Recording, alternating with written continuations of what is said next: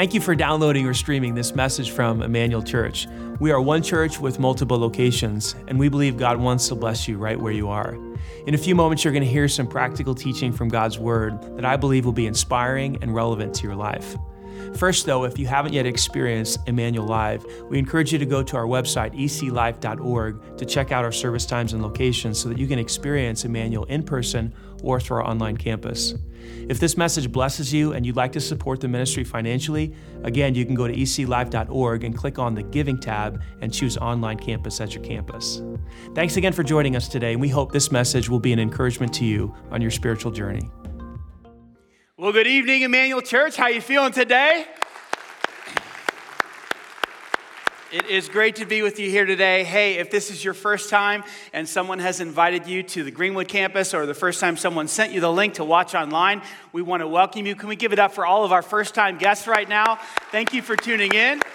We're excited that you're here, and if you are not brand new, welcome back. And we're excited to be in week number 2 of a series we started last week on Easter called Inseparable. Last week, we're going to dive right in. We've got a lot of content to get through, so we're going to jump right in today.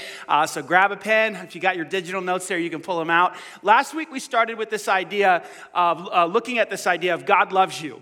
And we said that basically this idea puts people into 3 categories. The first category is, man, this statement brings a lot of comfort, a lot of security, a lot of joy, a lot of warmth, and it's an idea that really plants you on this earth in a solid way. In your life, it has stabilized your life. Then there's a second group of people where it's like, well, yeah, theologically I agree with that, but I don't really feel God's love. I mean, it's not like I'm going to deny that. I just don't really feel His love frequently in my life. And then there's this third group that simply rejects this idea personally, and they say, you know what, I don't believe that God loves me. And in fact, I may not even believe in a God at all because of all of the negative things that happen in the world. People look at the negative circumstances many times, and they basically decide, or they come to the conclusion that if God loved me, they wouldn't let these negative circumstances take place. Whether that's the job loss, or a divorce, or the death of a loved one, or some type of sickness like cancer. And they say that, you know, God, if He loved me, He would have protected me from this negative circumstance. So they really struggle with this idea or don't believe it at all. What I'm so glad that the Bible actually addresses this issue. We looked at it last week in Romans chapter 8. This is what the Apostle Paul writes. Can anything ever separate us from God's love?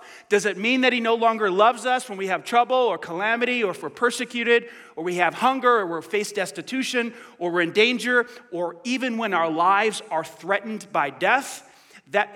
Paul is admitting that it's somewhat intuitive to connect the dots that way. And he answers the question, no, it's not what you think.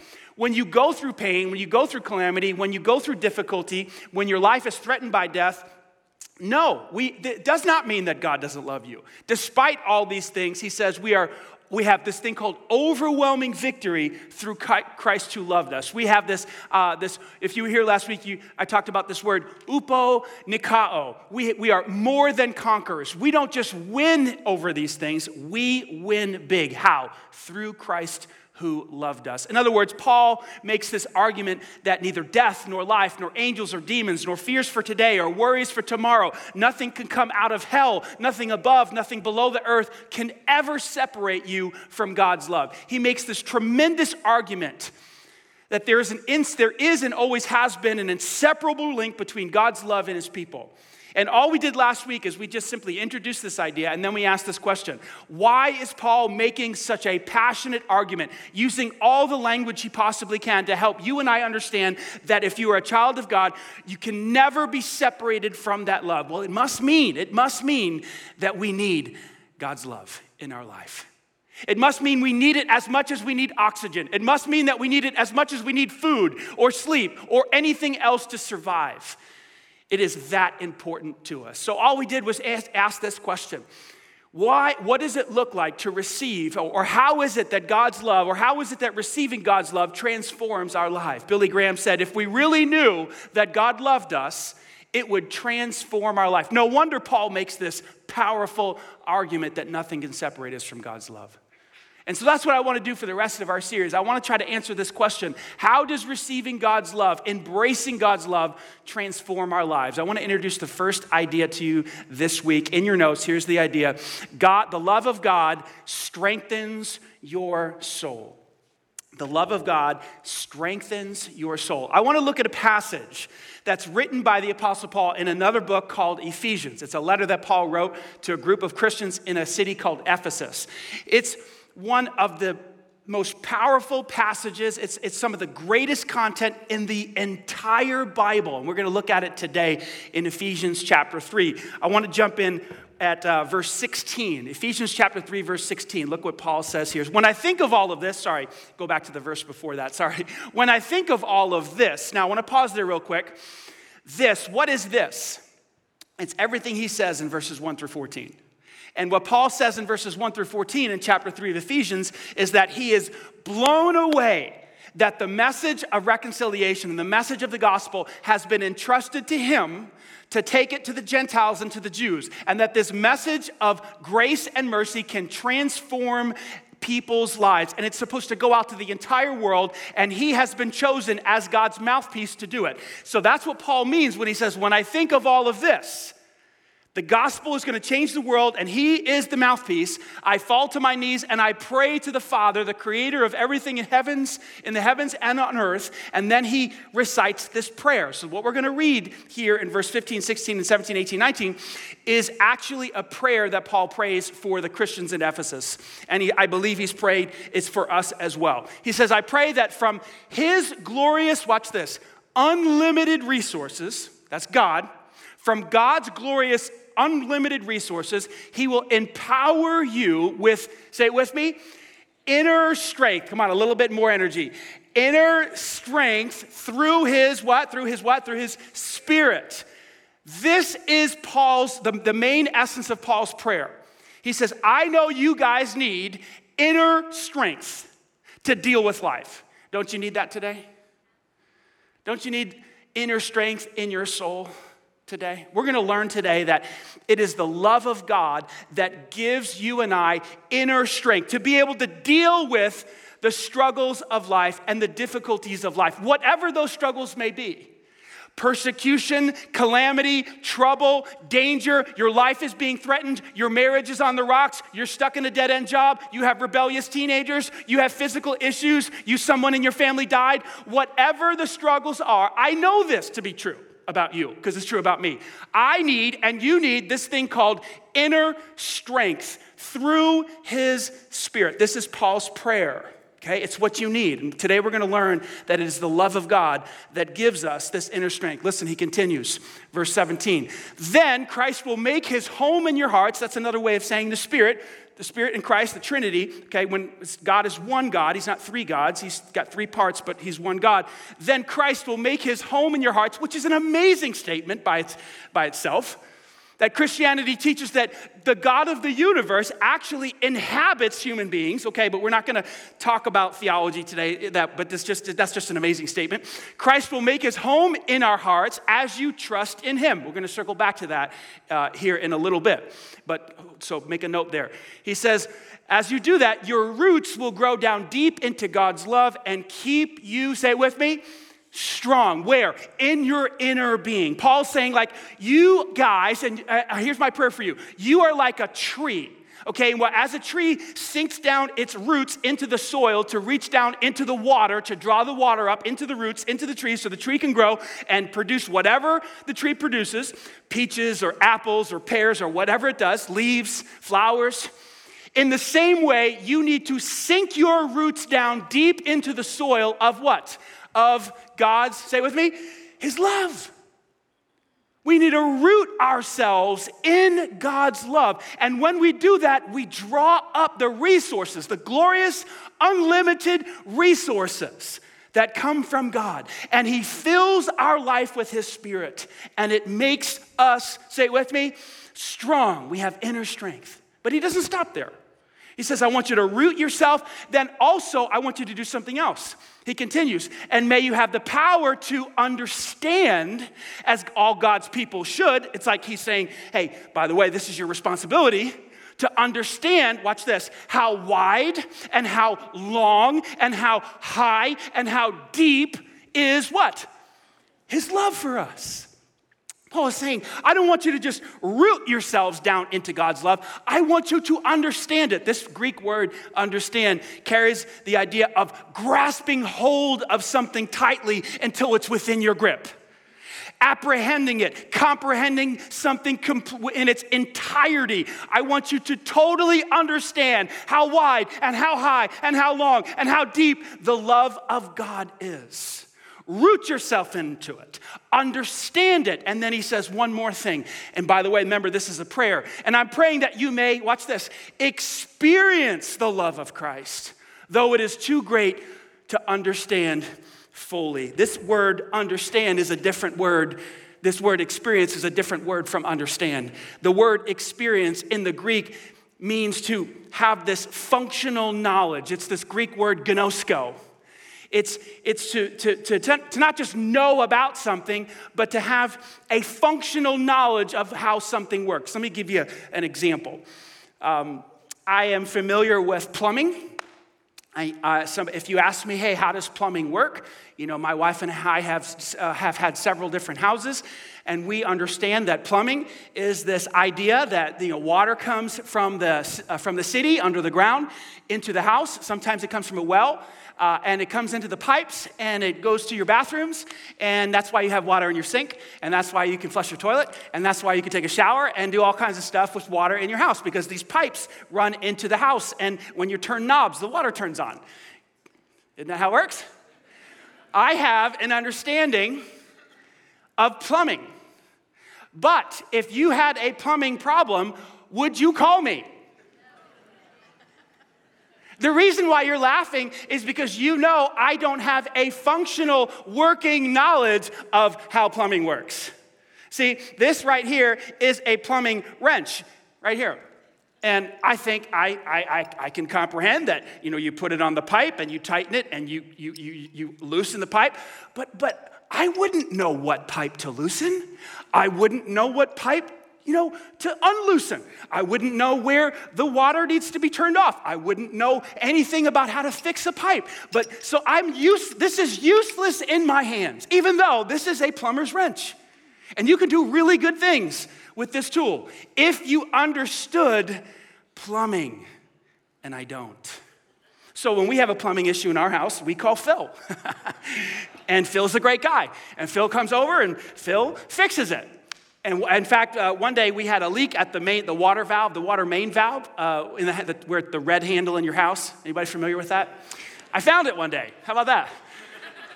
And my wife said, "Man, it's leaking." I said, "I don't know what to do." And it was leaking so much that you had to do something, And so we did the 5-gallon bucket for a while with towels. And then that kept filling up. We're like, "Yeah, this is not going to work. The 5-gallon bucket's not going to save the day here. So let's call Phil." So we get Phil on the phone. Phil's like, "Hey, go downstairs and look at I'm on the phone with Phil, and look at the red," I said, "I got it." He said, "Hey, there's a little bolt right behind the red, thing. I don't even know what to call it. Handle." And I'm like, "Phil, I got it." He's like, "Just take a wrench and tighten that bolt right behind the handle, and the leak will stop." I said, "You're kidding me. We've been doing this for months."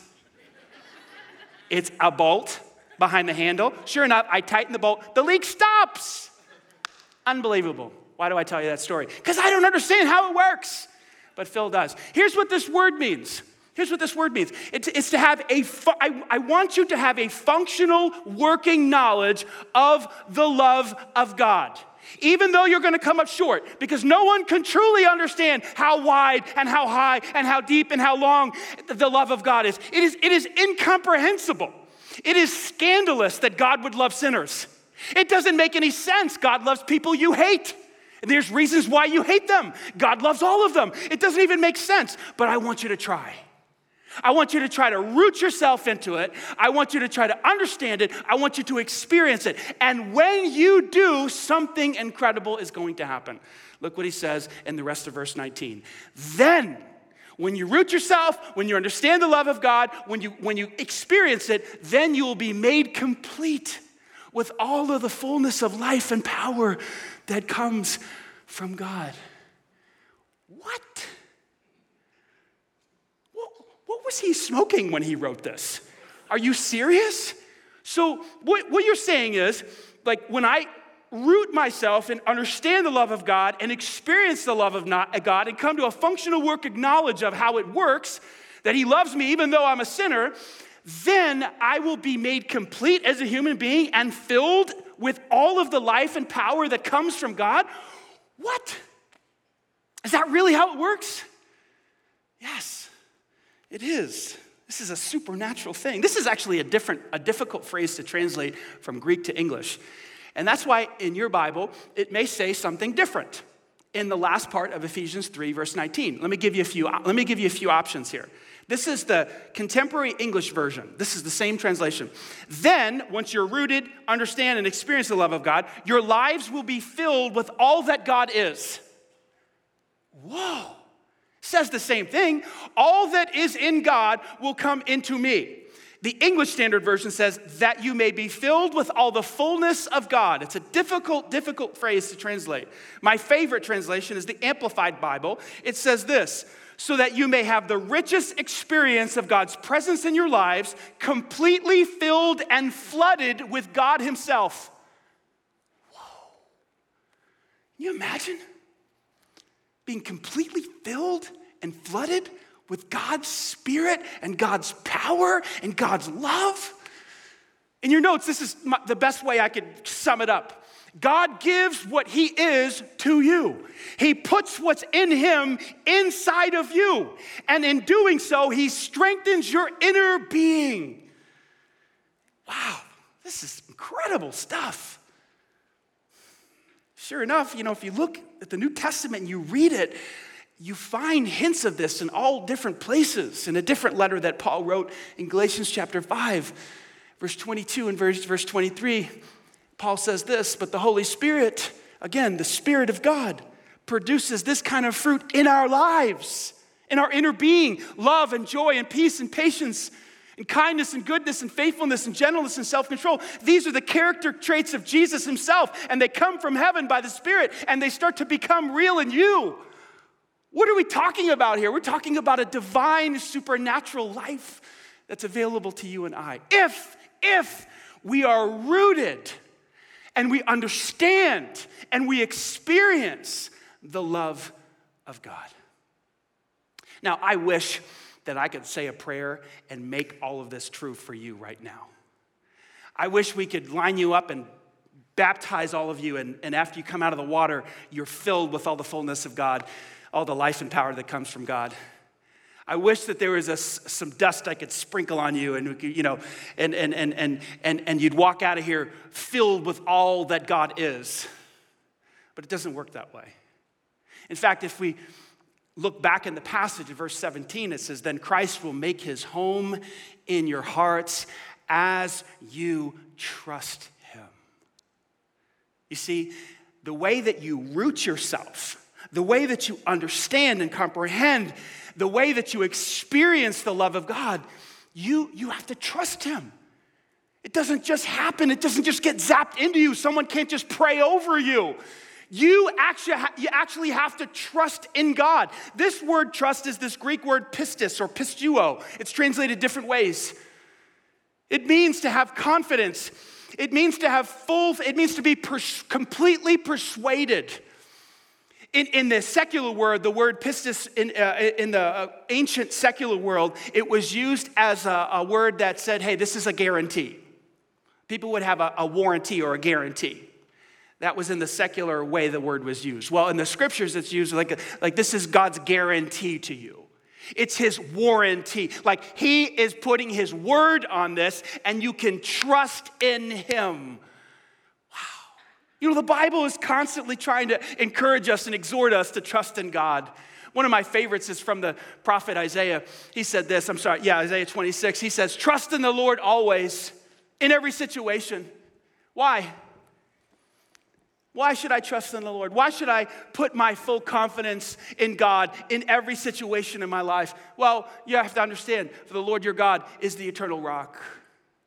Now, this might sound like simple language to you, like rock, eternal rock, but for the Jews, for God's people, A rock was a symbol of complete and utter strength. It was immovable. If you remember when Moses was taking the children of Israel, trying to take them into the promised land, they ran out of water and they were thirsty. What did he do? He struck the what? He struck the rock. And what came out of the rock? You remember? Enough water for all the Israelites to drink. So for the Israelites, the rock is this source of soul satisfaction. It's the source of happiness. It's the source of strength. When the Bible says trust in God, it's like, because he's a rock, it's like, man, you can count on him. He is immovable. There's a verse that was very special to me. It's found in the book of Jeremiah. And back in 2006, when our church was not doing so hot, some of you were here for that, we had a pastoral transition, and I was 28 years old and didn't know what I was doing, and our founding pastor had retired, and there was a lot of confusion, and the church was just going down, and people were leaving, and finances were going down, and it was just like everything was failing. At least it seemed to me. I tried to do everything with the staff to fix things and right the ship and, let people know. And it seemed like the more we tried to fix stuff, the worse it got. Some of you remember that. I got to the point where it's like, well, I'm done because I got no more sermons to preach. I've got nothing more to say. I've said everything I've had to say, and, it's not helping. And each week, more and more families would leave the church. And I got to this point where I just said, God, I cannot do anything to fix this problem. And that's when the Lord spoke to me through the prophet Jeremiah in chapter 32, verse 27. He says to me, I'm the Lord, the God of all the peoples on the earth. Simple idea. Like I'm in charge. And then this is what grabbed me and still grabs me today. Is anything too hard for me? I'm like, well, you put it like that. No. Nothing. In fact, if you go back to the prayer that Paul started in Ephesians, he says, I fell to my knees and I prayed to the God, the creator of the heavens and the earth. Why does he insert that in there? Because he wants the Ephesians, he wants you, he wants me to know, remember, creation was this matter that wasn't here and then it was. Like God said, let there be light, and there was light. Remember that God created the stars and the sun and the moon. And remember, he created human beings out of dirt. Remember, there is nothing too hard for me. Amen? Amen? What is he trying to tell us? He's trying to say, you can trust him. There's nothing too hard for God. And so I trusted him, I put my faith in him, and all of a sudden our church started to turn around, and people started to attend and come to Christ and grow in Christ, and people were baptized and getting saved, and here we are, 2021. Is anything too hard for me? So I'm all in on this deal.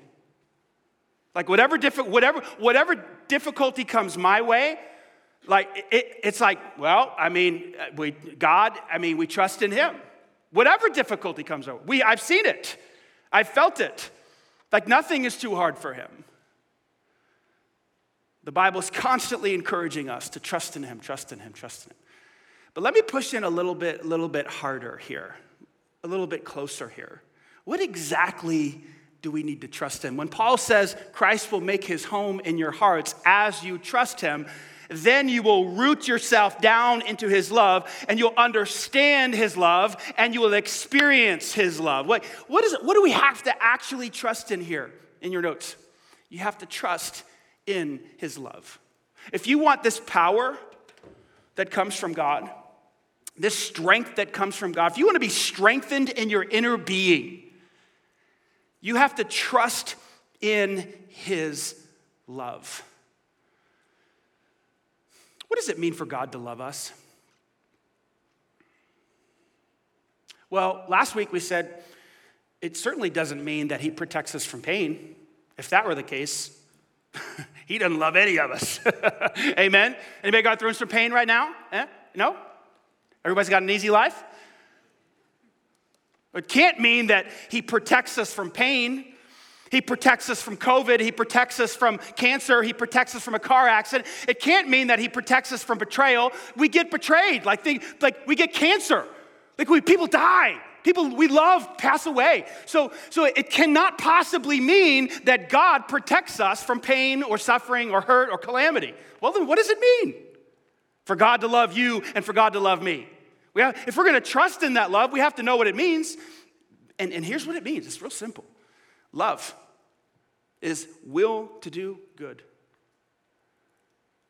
It's will to do good. You say, what the heck does that mean? Well, it's this commitment from God to always do what is good for you.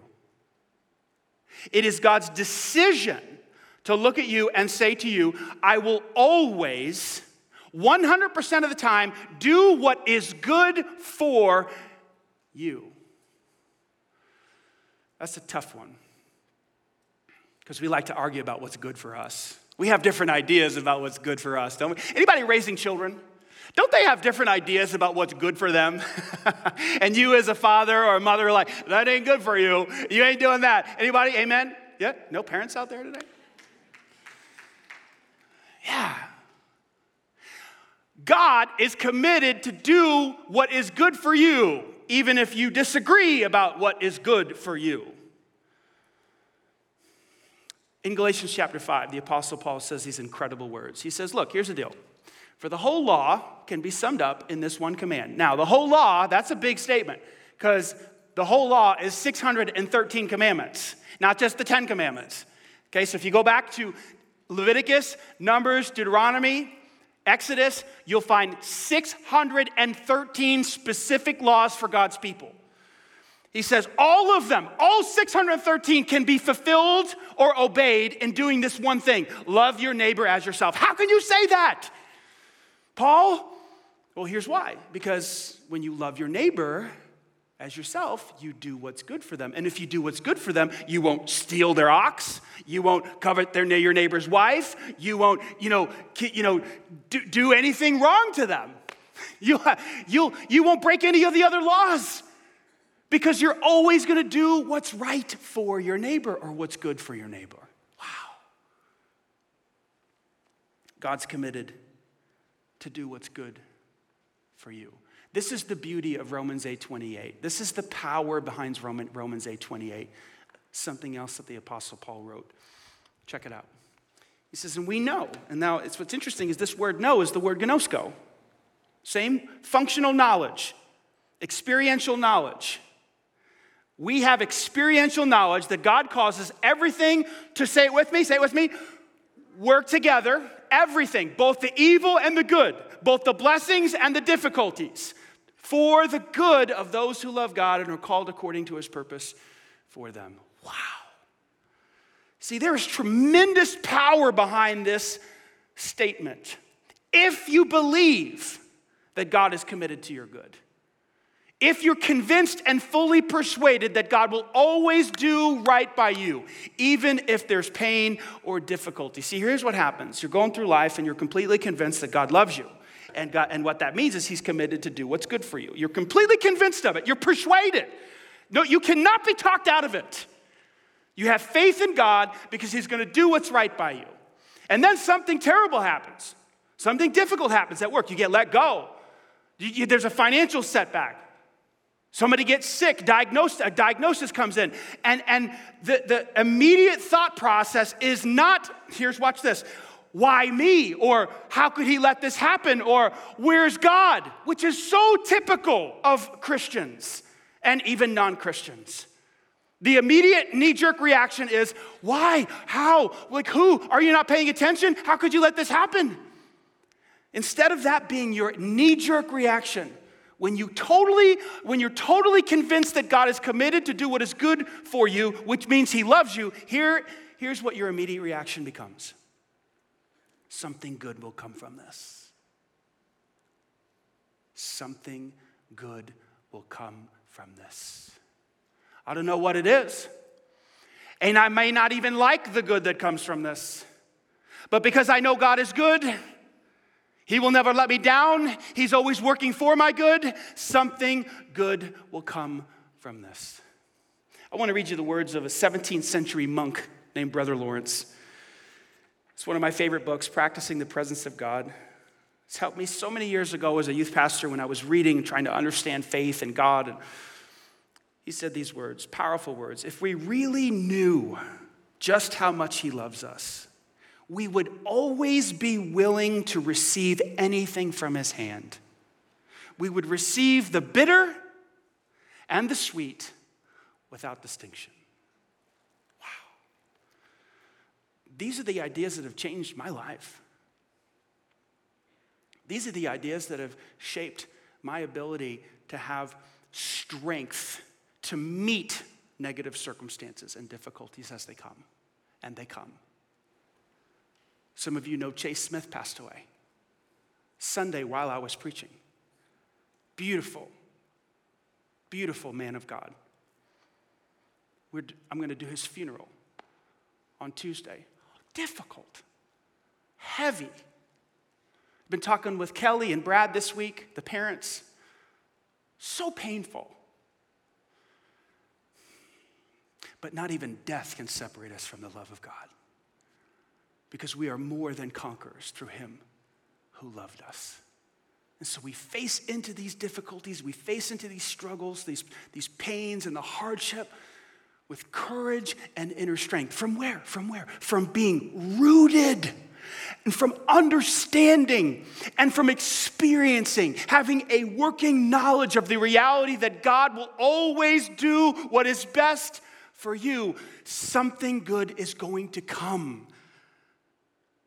Some incredible things have already come from the death of Chase Smith, from his struggle with cancer. In fact, some of his family members were baptized last weekend because of Chase's struggle with cancer. And that's just the beginning. His funeral is going to be live broadcast out to I don't know how many people across the country. And I'm going to be able to stand up and talk about how Chase's message was to put Christ at the center of your life. That was his message. And on his behalf, I'm going to be able to share that with who knows how many people watching.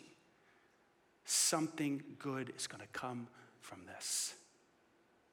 2 questions for you as we wrap up. Where do you need inner strength? Is it in your marriage, if you're married? Is it with a bout of depression right now? You're struggling? Is it with a bout of anxiety that's overtaken you? Where do you need inner soul strength? What are the difficulties in your life? You know where it is. I don't. I've got my own struggles. I'm just like, God, I need strength to face into this. I need strength to deal with the situation. Where's yours? What if you rooted yourself down deep into God's love? What if you understood it, the length and breadth and height? And what if you experienced it by trusting Him? And that is my question today.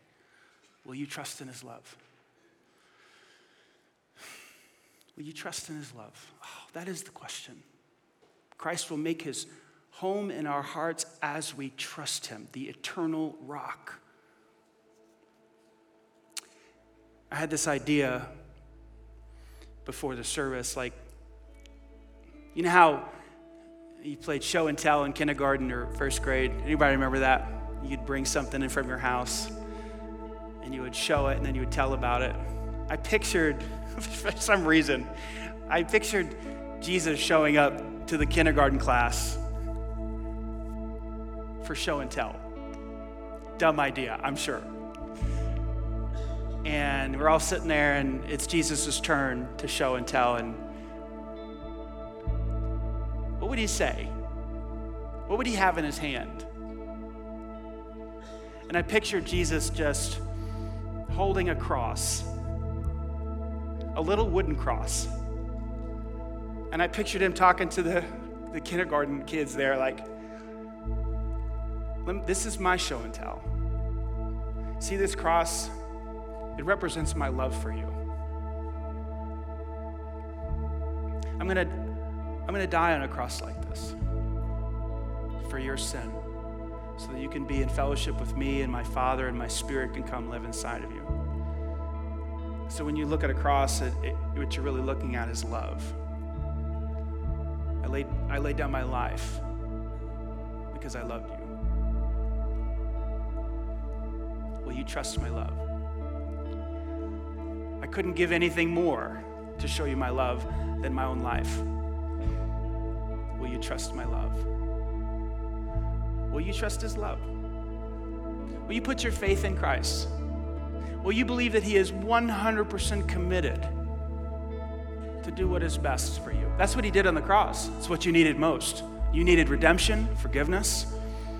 You needed to have your sin washed away. He did what you needed most by dying on the cross. Will you reach out in faith right now and trust him? Will you put your confidence in him today? I'm going to say a simple prayer, and if you feel led into this moment to pray, to trust in Christ, just take these words and make them your own. It's a prayer he loves to answer. With simple childlike faith, will you just pray these words? Jesus, I receive your love. Yes, I believe in you. I believe you died on the cross to wash away my sin, to forgive me, to make it possible for us to have fellowship. Fill my spirit right now with your spirit as I put my confidence in you. Forgive me of my sin. Be my Savior today. And from this day forward, help me to trust you, to root myself in your love, to understand, grasp, take hold of your love, and experience it in my life as I trust you. I pray this in Jesus' name. Amen. If you just prayed that prayer, our church wants to rejoice with you, don't we, church? Amen.